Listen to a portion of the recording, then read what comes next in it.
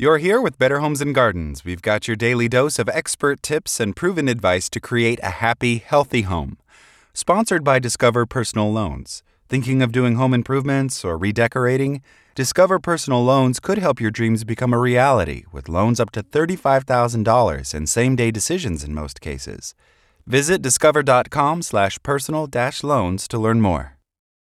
With temperatures rising and the sun staying out longer, you're probably spending more time outside.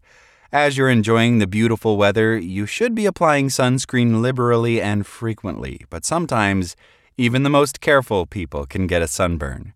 If you fall into the recently sunburned category, there are a few things you can do to soothe your skin. Tiffany Libby, a dermatologist at Brown Dermatology in Providence, Rhode Island, reveals her top tips on how to relieve your sunburn, including a simple DIY remedy. Plus, what to avoid to prevent any further damage. Because sunburn is essentially a first-degree burn to your skin and results in damaged cells, redness, and swelling, the first tip Libby recommends is to take frequent, cool showers or baths to help relieve discomfort. Immediately after bathing, apply a moisturizer to hydrate and seal in moisture to protect the skin, she adds. She suggests a DIY remedy that includes soaking a washcloth with skim milk, wrapping it around ice cubes, and applying it to your burn. The proteins in the milk help soothe the skin, Libby says. If you need even more relief, Libby says you could apply an over-the-counter hydrocortisone cream to decrease inflammation.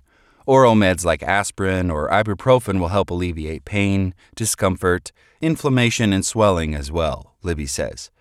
To make sure the burn doesn't get any worse, Libby says you'll want to refrain from going back out in the sun and exposing your skin to more UV radiation.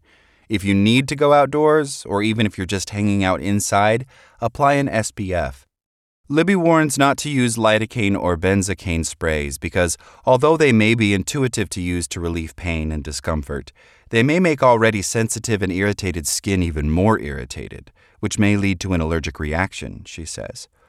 To prevent another burn which can cause skin cancer and early aging, be sure to always apply an SPF. Sunscreen use is important every day, Libby says. One of the biggest myths is that you do not need to wear sunscreen on cloudy days, and this is entirely wrong. UV rays still penetrate clouds and penetrate glass, so you are not entirely safe indoors either. Libby says she always recommends just building it into your morning routine so that you are protected daily. Thanks for listening. Meet us back here every Monday through Friday or head to bhg.com to learn more now.